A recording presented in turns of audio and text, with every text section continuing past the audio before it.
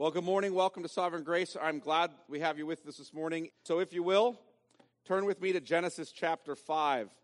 Genesis chapter 5. This is our second week looking at this genealogy. I'm going to read this entire chapter. We looked at this genealogy last week, and we really stopped with Enoch and talked about the story of Enoch and the glimmer of hope he gives us. But today we're going to take it all the way through to Noah. So Genesis 5, I'm going to read 1 through 32 again so you hear the whole context. This is the book of the generations of Adam. When God created man, he made him in the likeness of God. Male and female, he created them. And he blessed them and named them man when they were created. When Adam had lived 130 years, he fathered a son in his own likeness, after his image, and named him Seth.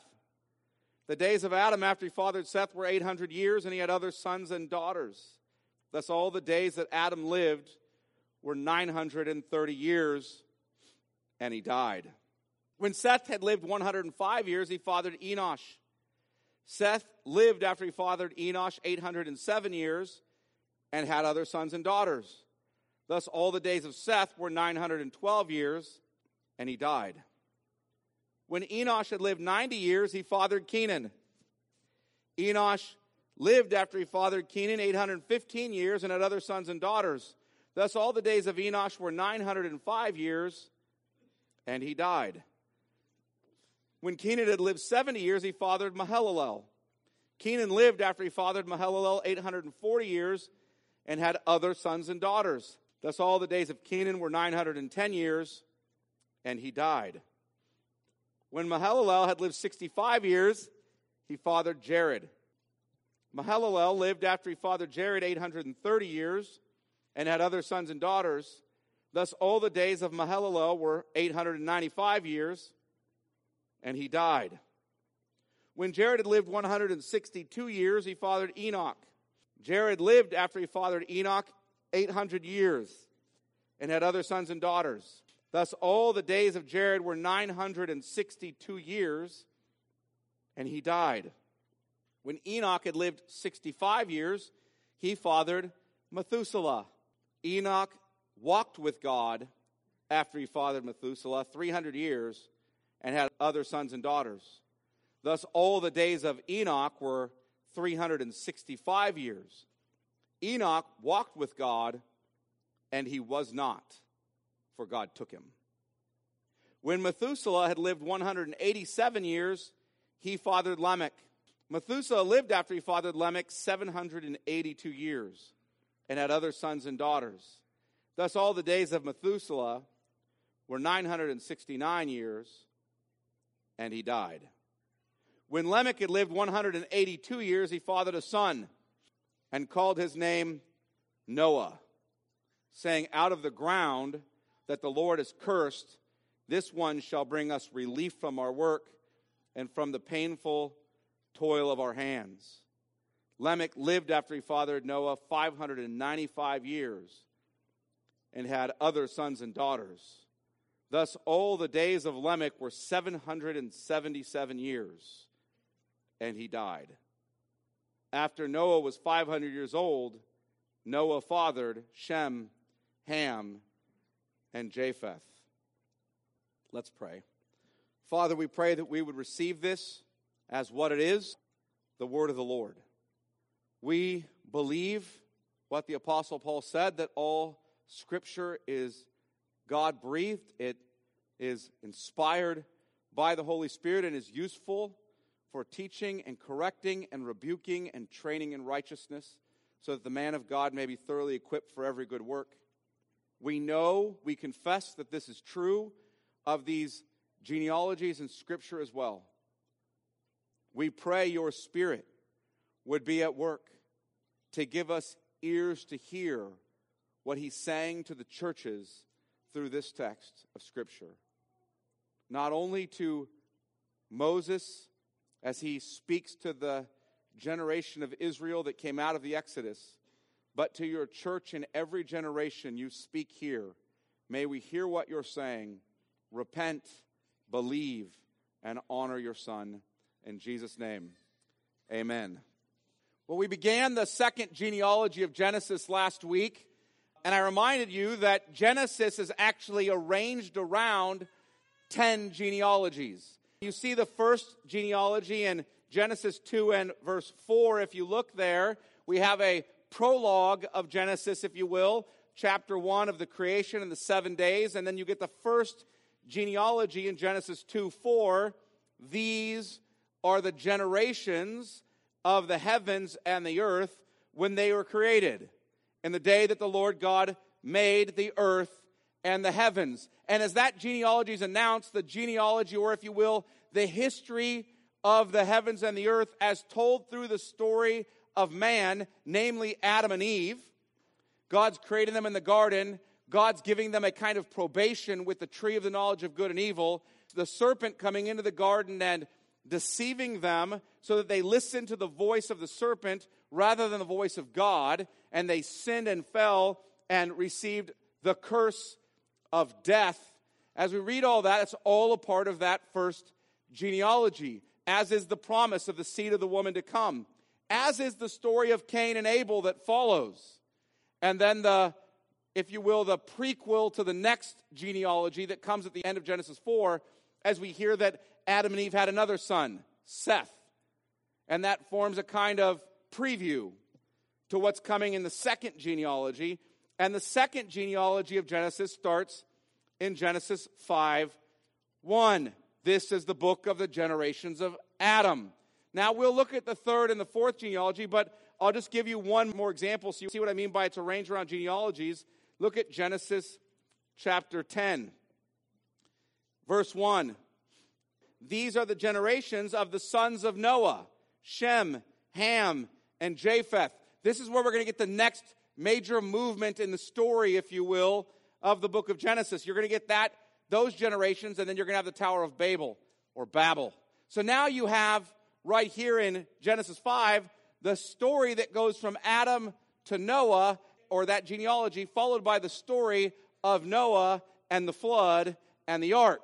And you're going to pick up another major genealogy in chapter 10, the genealogy of Noah's 3 sons, and that's going to lead you into the Tower of Babel and the fall there. And so we see how the book is arranged around these.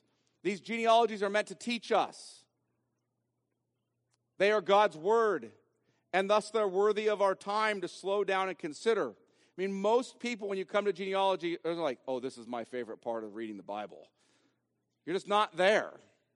But actually, when you slow down and learn what they're saying, they become deeply enriching to your faith, and at least for me, pretty exciting to spend time in them. So last week, as we looked at this genealogy, I emphasized the relentless drumbeat of the curse of death in the genealogy. You keep hearing in every generation, save Enoch and Noah, you hear in every story or every refrain, and he died, and he died, and he died, and he died. It's the drumbeat of the curse of death that's come as a result of the fall into sin.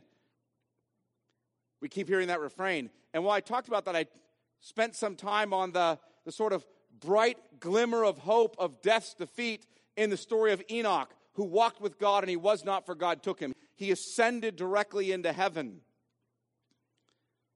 I pointed that out. This morning I want to look at 2 additional emphases in this genealogy. So this will be our last week in this genealogy, and then we'll move to the story that follows the genealogy. But 2 additional emphases in this genealogy. Here's what they are. First, I want to consider that the genealogies establish the progression of the history of man with a particular focus on redemptive history. In other words, they establish the progression of the history of man, but they're really focused on the story that is unfolding that brings us to the Redeemer, our Lord and Savior, Jesus Christ. Second, now you're going to say these sound similar. They do. That's intentional. Second, I want to press into that a bit more and say these genealogies are actually leading us directly to the seed of the woman, promised in Genesis 3:15. They're pointing us and leading us there. So let's look at each of these emphases in the text, which are really intricately related. I divide them just for the purpose of working through this. The first point I said, or emphasis I was making, is that the genealogy establishes the progression of the history of man. with a particular focus on redemptive history. Now, there are a couple of anti-genealogies in Genesis. What I mean by that is they're genealogies of telling us about the history of the seed of the serpent, like the history of Ishmael, or the genealogy of Ishmael, the genealogy of Esau. We'll see those. Last chapter, it's not called a genealogy, but you see the birth of Cain's sons, the seed of the serpent. So we see that going through. The genealogy of Genesis 5 focuses on the progression of the history of man to Noah, to the flood, and to the new creation after the flood. If you will, there is, in a sense, a antediluvian, big term for a world before the flood. There's a world before the flood, and then there's a kind of post-diluvian, a world after the flood that we see in Scripture. And this genealogy is leading us up to, or explain to us, the world before the flood, and then it picks up the story of the flood, and then the world that begins to emerge just after the flood. And so we're looking at that as we go through. Let me explain what I mean. This genealogy takes us from Genesis 5:1 all the way through 6:8. So go down to chapter 6 and verse 9. These are the generations of Noah. You notice you have another genealogy. These are the generations of Noah. Noah was a righteous man, blameless in his generation. Noah walked with God, and Noah had 3 sons, Shem, Ham, and Japheth. So the second genealogy is walking us through the birth of 10 sons, from Adam to Noah, Noah being the 10th son. And then it doesn't tell us much more about Noah, except he had 3 sons. And then we hear this story in Genesis 6:1 and following. Look at Genesis 6:1. When man began to multiply on the face of the land, and daughters were born to men, the sons of God saw that the daughters of man were attractive, and they took as their wives any they chose. Then the Lord said, my spirit shall not abide in man forever, for his flesh. His days shall be 120 years. The Nephilim were on the earth in those days, and also afterward, when the sons of God came into the daughters of man, and they bore children to them. These were the mighty men who were of old, the men of renown. The Lord saw that the wickedness of man was great in the earth, and that every intention of the thoughts of his heart was only evil continually. And the Lord regretted that he had made man on the earth, and it grieved him to his heart. So the Lord said, I will blot out man, whom I have created from the face of the land, man and animals, and creeping things and birds of the heavens, for I am sorry that I have made them. But Noah found favor in the eyes of the Lord. In other words, you have a genealogy going through 10 sons, from Adam all the way to the 10th son or 10th man, Noah, through the line of Seth, and then you have a story about the condition of the earth at that time, in the time of Noah. You have a story about it. And then this third genealogy begins. And what's the third genealogy? Again, 6:9, these are the generations of Noah. Noah was a righteous man, blameless in his generation. Noah walked with God, and Noah had what? 3 sons, Shem, Ham, and Japheth. Look back at chapter 5 and verse 32. After Noah was 500 years old, Noah fathered who? Shem and Ham and Japheth. In other words, this third genealogy that picks up in 6:9 is really an expansion on the second genealogy. Do you see that? We're not moving actually beyond Noah and his 3 sons. We're going to pick up more information or more of the story about Noah and his 3 sons. Specifically, the fact that Noah and his 3 sons are going to be saved on the ark through the floodwaters of God's judgment because of the wickedness of man on earth. And so we hear that story. Thus, we can argue that the following section, if you will, 6:9 all the way through the end of chapter 9, belongs as a subset of the second genealogy. In fact, if you remember, all the genealogies in Genesis 5, except for Enoch and Noah, end this way. He lived X number of years, and he died. Well, where does that happen for Noah? Go to Genesis 9. Genesis 9. We'll see the end in some way of the second genealogy, of which the third genealogy is a part. Genesis 9 and verse 28. After the flood, Noah lived 350 years. All the days of Noah were 950 years, and he died. Thus, everything, here's what I'm setting up for you, and I want you to understand in the bracketing of this book, this section of Genesis. Everything between Genesis 5:1 and Genesis 9:28-29 is telling us the story of Noah, the 10th son from Adam through the godly line of Seth. The story of the wickedness of man, the story of the judgment of the flood, the story of the salvation of mankind through Noah's family on the ark, and the new creation that's coming after the flood. Look at Genesis 9:1 when I say the new creation that's coming after the flood. Look at Genesis 9:1. And God blessed Noah and his sons and said to them, be fruitful and multiply and fill the earth. You guys remember this refrain? Genesis 1:28, God made man in his image, male and female, he created them, right? In the likeness of God, he made them. And then you go in Genesis 1:28, what does it say? And God blessed them and said to them, be fruitful and multiply and fill the earth. So are you hearing the emphasis that's being brought out in the life of Noah? God is telling the story of the history of man before the flood, of man's wickedness, of God's judgment against sin, and of God's salvation of mankind on the ark. God's salvation of mankind is coming, notice, coming through a man. And it's a salvation that's coming through judgment. They are saved through the flood waters of judgment on the ark, through this man, Noah. And it's meant to be a type of some greater fulfillment or anti-type. In other words, Noah is a type of Christ. It reminds us of the work of Christ. Christ saved us through being judged in our place. So keep your hand in Genesis 5 and turn to 1 Peter chapter 3. I don't want you to think I'm just making stuff up. I want you to see that I'm just telling you what the apostles are already saying. 1 Peter chapter 3 and verse 18. It's near the end of your Bible if you're not familiar with it. 1st and 2nd Peter, then you have 1st, 2nd, 3rd John, Jude, and then Revelation. 1 Peter 3 and verse 18. For Christ also suffered once for sins. Hear what Christ did. He suffered. He's talking about the work of Christ upon the cross. He suffered once for sins, for us, the righteous for the unrighteous. Christ, the righteous one, suffered for sins, or the righteous one suffered for the unrighteous. He's the righteous one, we're the unrighteous ones. And he suffered for us. That, what's the purpose or the goal of that? That he might bring us to God. In other words, we were separated from God because we were unrighteous sinners. And so Christ suffered in our place, the righteous one for the unrighteous, that we might be brought to God. We were no longer separated from him, but brought near to him in Christ.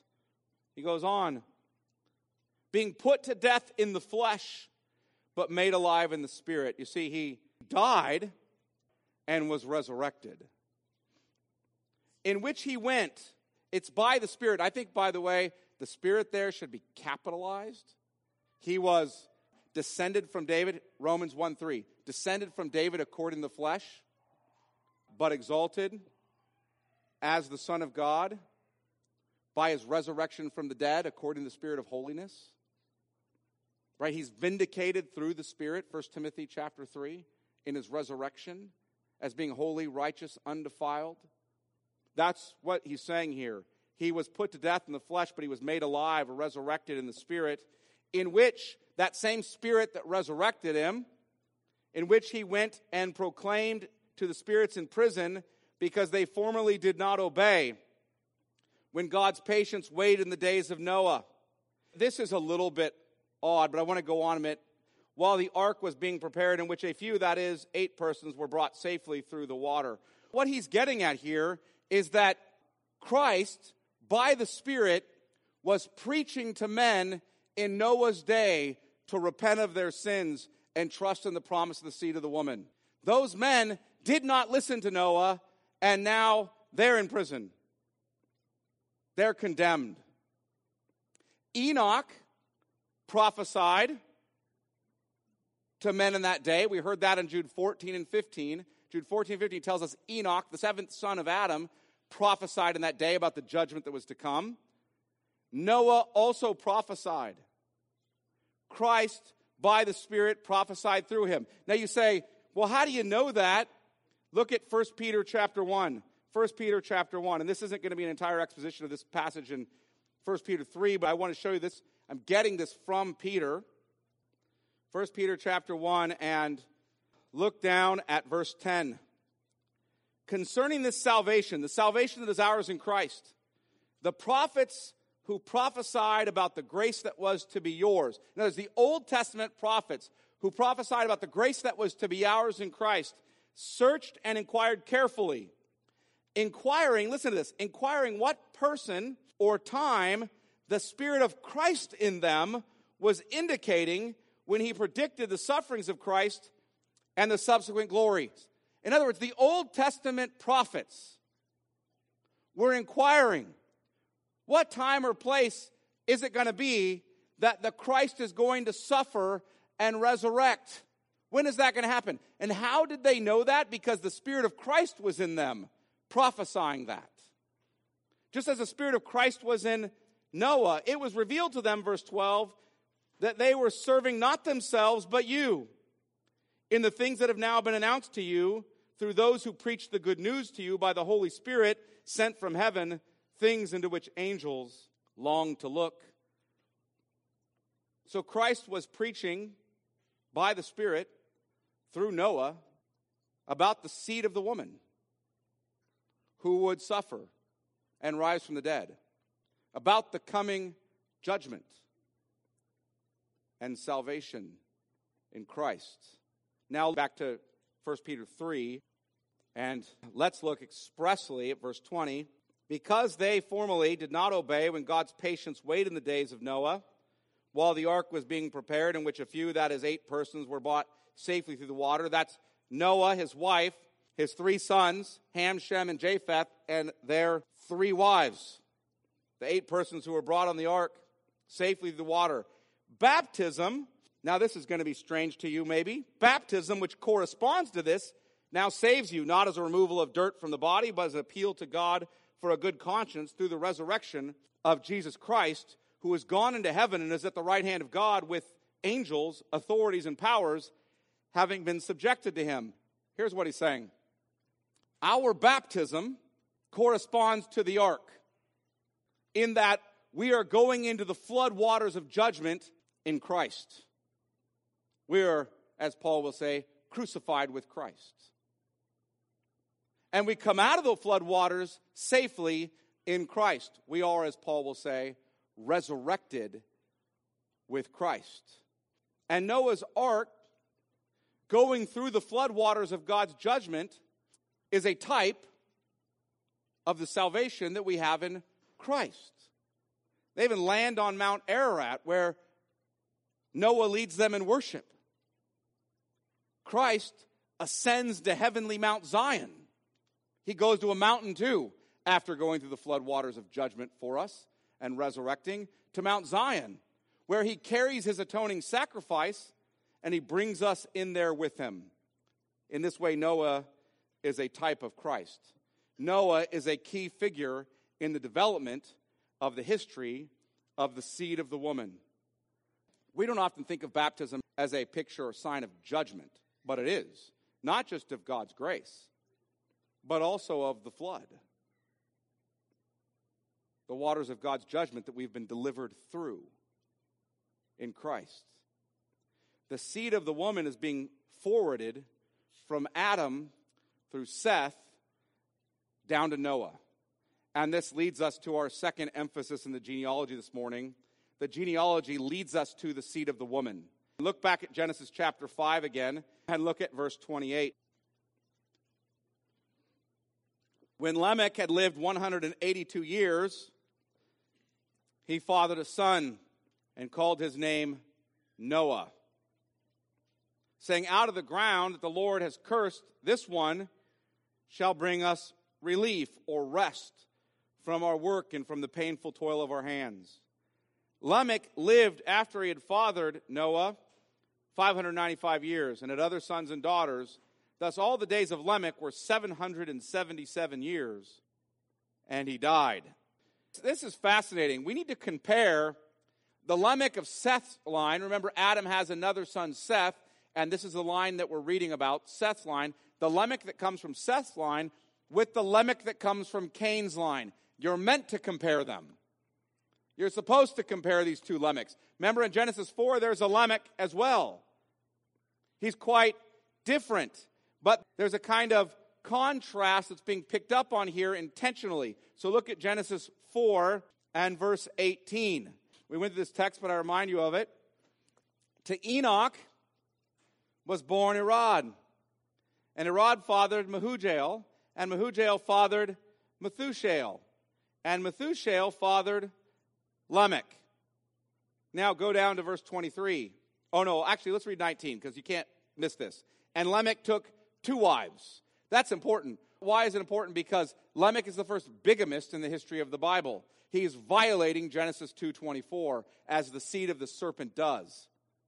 He's violating Genesis 2:24 that a man shall leave his father and mother and cleave to his wife, and the two shall become one flesh. Not the 3 or the 4 shall become one flesh, the 2. Male and female, one flesh. And so he violates that as the first bigamist in the Bible. Lamech took 2 wives. The name of the one was Ada, and the name of the other was Zillah. I told you when we walked through this, it was like something like pretty face and sweet voice. That's what his wives are named, which tends to sort of give you a tip of the hat to the fact that Lamech is given to sensuality in some way. He looks at the externals more than anything else. It goes on in verse 23. Lamech said to his 2 wives, or his wives, Ada and Zillah, hear my voice. You wives of Lamech, listen to what I say. In other words, he's going to brag. He's going to boast in front of his 2 wives. I have killed a man for wounding me, a young man for striking me. See, the biblical vindication of justice is an eye for an eye, a tooth for a tooth, right? A life for a life. What Lamech is saying is, if a man bruises me, I'll kill him. That's what happened. A young man bruised me, I killed him. It's a kind of wicked form of justice. He's leading a city. So really, actually, what you're finding is an unjust tyrant here. There's an unjust tyrant. And so you go on, and it says, if Cain's revenge, verse 24, is 7-fold, in other words, that's the revenge of God against anyone who would kill Cain, then Lamech's is 77-fold. He's essentially bragging that he somehow is more just than God. Now compare that with Genesis 5:25. When Methuselah had lived 187 years, he fathered Lamech. Now verses 28 through 31. When Lamech had lived 182 years, he fathered a son and called his name Noah, saying, out of the ground that the Lord has cursed, this one shall bring us relief from our work, from the painful toil of our hands. Lamech lived after he fathered Noah 595 years and had other sons and daughters. Thus all the days of Lamech were 777 years, and he died. I don't know if you picked up on some of the contrasts. For example, Lamech from Cain's line is born from Methushael. Lamech from Seth's line is born from Methuselah. And there's a kind of poetic assonance there on purpose. There's a contrast they're wanting you to pick up. Cain's Lamech is prideful, self-exalting, a bigamist, a murderous tyrant who avenges 77-fold. Seth's Lamech is fathered by Methuselah. He's humble, God-exalting. He trusts the promises of God, and he lives 777 years. And there's a kind of intentional poetry that's happening there to bring them together. Now, I want to look expressly at Lamech's confession of faith, or Seth's Lamech's confession of faith. So look at Genesis 5:29. He fathers a son. He calls the name of his son Noah, saying, out of the ground that the Lord has cursed, this one shall bring us relief from our work and from the painful toil of our hands. Now Lamech is referencing the curse of Genesis 3:15. Out of the ground, this one shall bring us relief or rest from the painful toil of our hands, from our work or painful toil. Look at Genesis 3:17. You'll see that he's commenting on that. Genesis 3:17, Lamech's commenting there. God curses Adam, and to Adam God said, because you have listened to the voice of your wife rather than the voice of God, and have eaten of the tree of which I commanded you, you shall not eat of it. Cursed is the ground because of you. In pain you shall eat of it all the days of your life. Thorns and thistles it shall bring forth for you, and you shall eat the plants of the field. Lamech believes what's happening here when he picks up this curse and says, Noah is the one who's going to bring us relief from the curse on the ground. The one who's going to bring us rest from the curse on the ground. Lamech in that is believing that Noah is the answer to the curse. He's believing that Noah in some way is the answer to the curse. Lamech is believing Genesis 3:15. Again, look back there. I'm going to take you to Genesis 3:15 until you've all memorized it and you get the point that this is the first gospel promise in the Bible. It's the mother promise from which all other promises come. Genesis 3:15, as God curses the serpent, he says, I will put enmity between you and the woman, and between your offspring and her offspring. He shall bruise your head or crush your head, and you shall bruise his heel. When Lamech looks at Noah and says, I'm going to name him rest or comfort or relief from the curse on the ground, Lamech is looking at Noah and saying, through this one, the seed of the woman is coming. Somehow, he's the answer to Genesis 3:15, the promised seed of the woman who will crush the head of the serpent. Noah, in other words, is prophetically named by Lamech as the son who will give rest to the ground. He's the son who will give rest to the ground. Lamech sees Noah as a progression in the promise of the seed of the woman. Lamech, like Seth's Enoch before him, is prophesying to the people prior to the flood. You have three prophets in this text. Enoch, who prophesies, we're told that in Jude 14 and 15. Lamech, who's prophesying before the flood. This is the one who will give relief to the ground, or rest to the ground. And Noah, who we know prophesies to the people. So Lamech is naming Noah with a name that sounds like rest, or comfort, or relief. And in doing so, he's prophesying. And I don't know if you guys have noticed this, but the birth of a son is often the occasion for prophecy in the Bible. The birth of a son is often the occasion for prophecy in the Bible. So the birth of Isaac, think of the birth of Isaac. What does Sarah, his mother, do? She prophesies. Genesis 21, 10 through 12. Or think of the birth of Jacob. What does Rebekah, his mother, do? She prophesies. Genesis 25, 23. Or think of Samuel. What does Hannah, his mother, do? She prophesies. 1 Samuel 2:1 and following. Or think of the birth of John the Baptist. What does his father Zechariah do? He prophesies. Luke 1:67. Or think of the birth of Christ. What does Mary, his mother, do? She prophesies. Luke 1:46, the Magnificat. Why do these people prophesy at a birth announcement? Why do they prophesy at the birth of sons?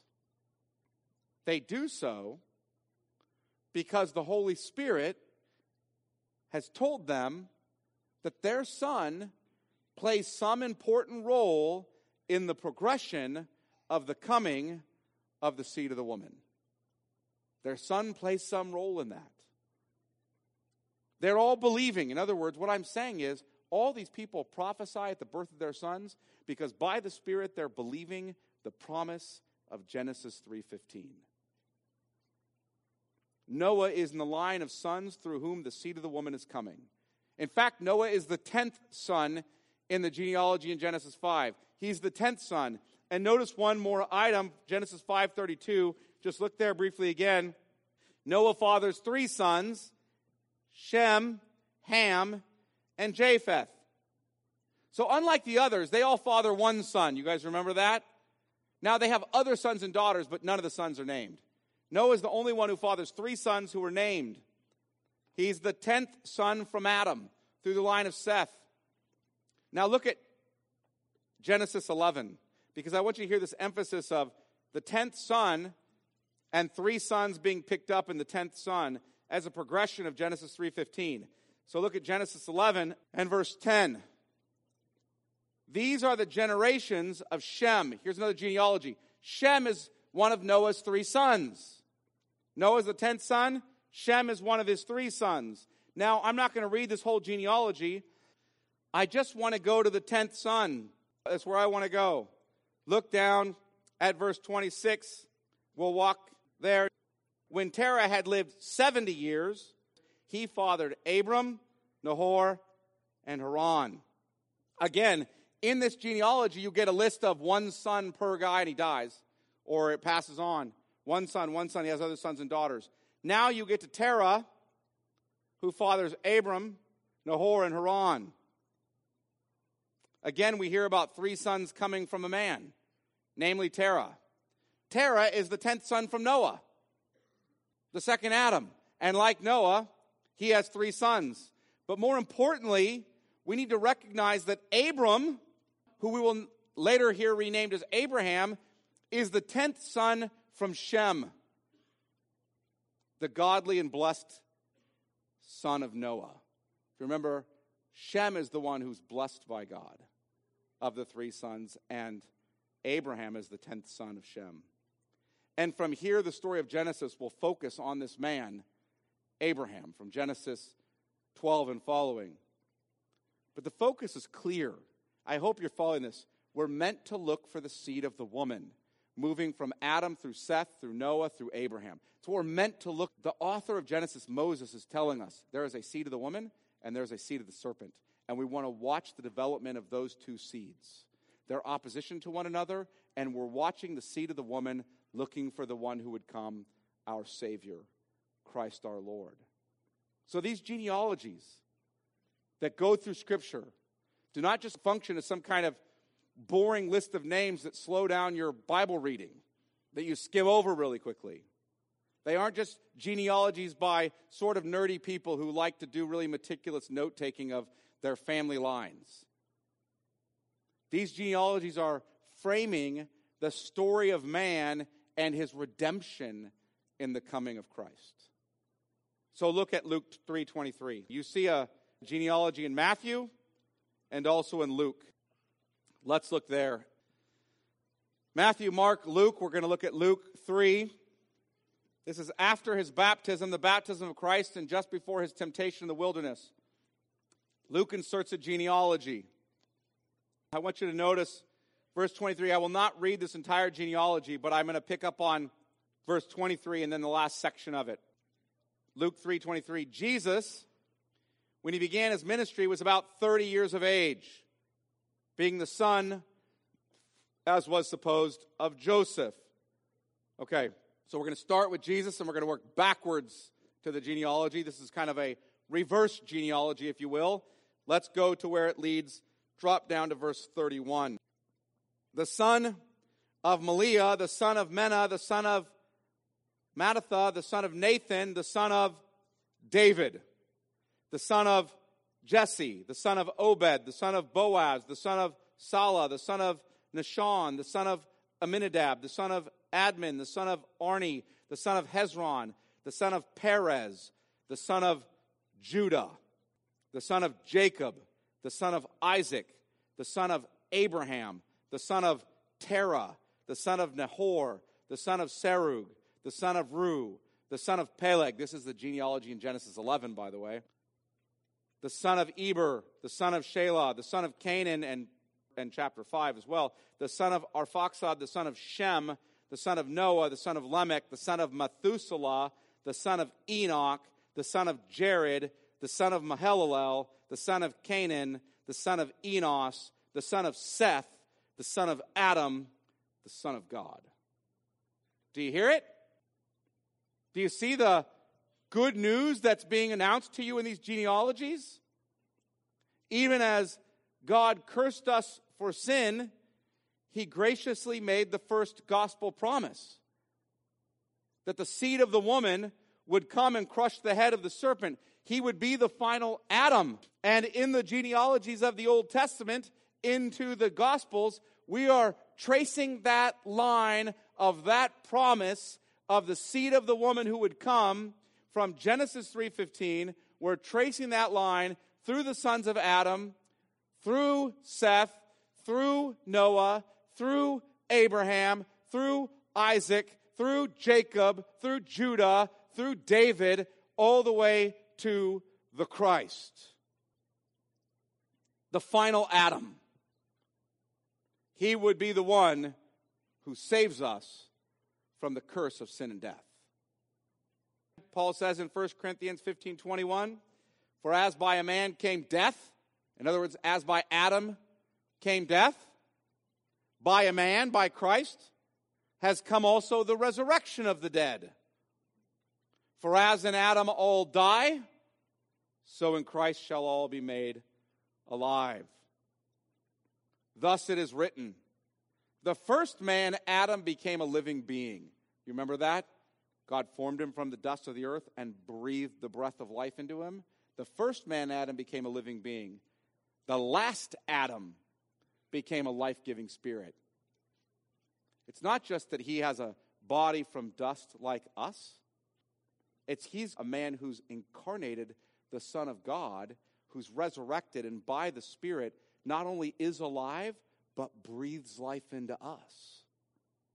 He's a life-giving spirit. The first Adam could not give you life. Only the second Adam can.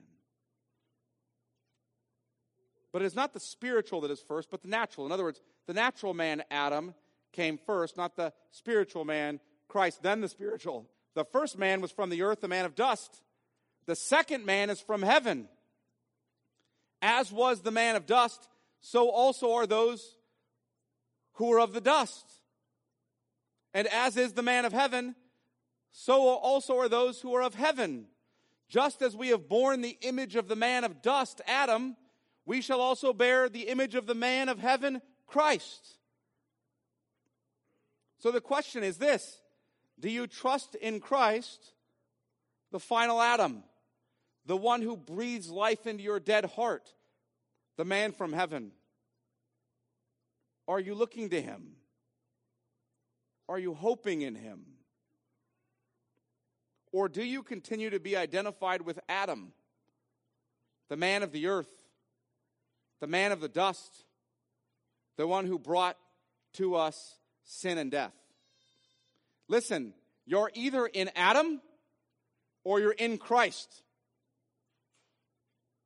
The whole story of the Bible through these genealogies is basically asking one central question.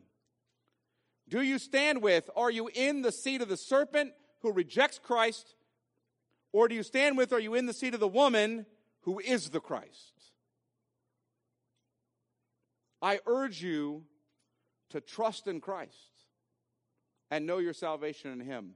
Let me conclude with this. As those who are born of women,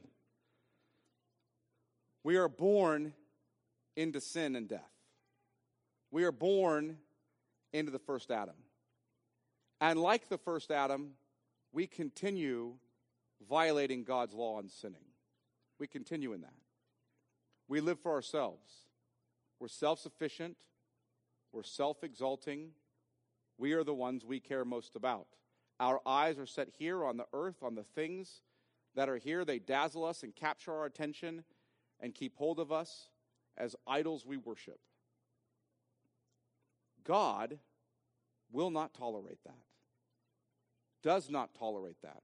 The flood is a picture of the fact that while God is patient or long-suffering, he is not forever suffering. His patience does run out. His anger and wrath do come and turn on us in our sin and will condemn you eternally in hell. I don't say that to you because it gives me pleasure to say it. I don't say that to you because I hope that for anyone. I hope that, I pray that happens to no one. But you're born in Adam. You're born, if you will, in some sense, on the team of the seed of the serpent.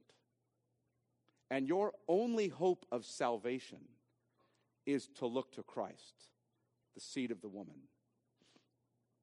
Born of woman, born under the law, to redeem those who were under the law. That's what he came to do. He came as man to save us from our sins, to be the second or the final Adam, the one who would keep God's law, who would honor him in all things, the one who would be tempted in every way, yet without sin, who was holy, innocent, undefiled, who went to the cross and on the cross suffered the floodwaters of God's wrath for our sin in our place and rose from the dead, conquering sin and death. And everyone who trusts in him is forgiven their sins. We are, if you will, carried on that ark who is Christ into heaven with him. So look to him and be saved. Believers, if you're looking to him, look to him more. Ask the Spirit to cause you to rest in him more. No, he is the one who brings rest. He is the one who brings that. He's the one who resolves the curse. Trust him. Look to him. Cast yourself upon him. Stop trusting yourself. That said, let me pray. Father, we ask that we would trust Christ. We give thanks that you promised him, even as you cursed us for our sin. You promised there would be a seed of the woman who would come. We give thanks that you progressively revealed from Genesis 3:15 through the rest of Scripture the coming of that seed of the woman, your Son, our Lord and Savior, Jesus Christ. We pray that we would cast ourselves upon him, that we would rest in him, that you would make us more and more into the image of the man of heaven and less in the image of the man of dust. That our eyes would be set in heaven where Christ is, and that we would not be distracted by the glimmering things here on earth. We would trust in him. We pray for those who do not yet look to him, that you would give them the gift of faith that they might be saved. In Jesus' name, amen.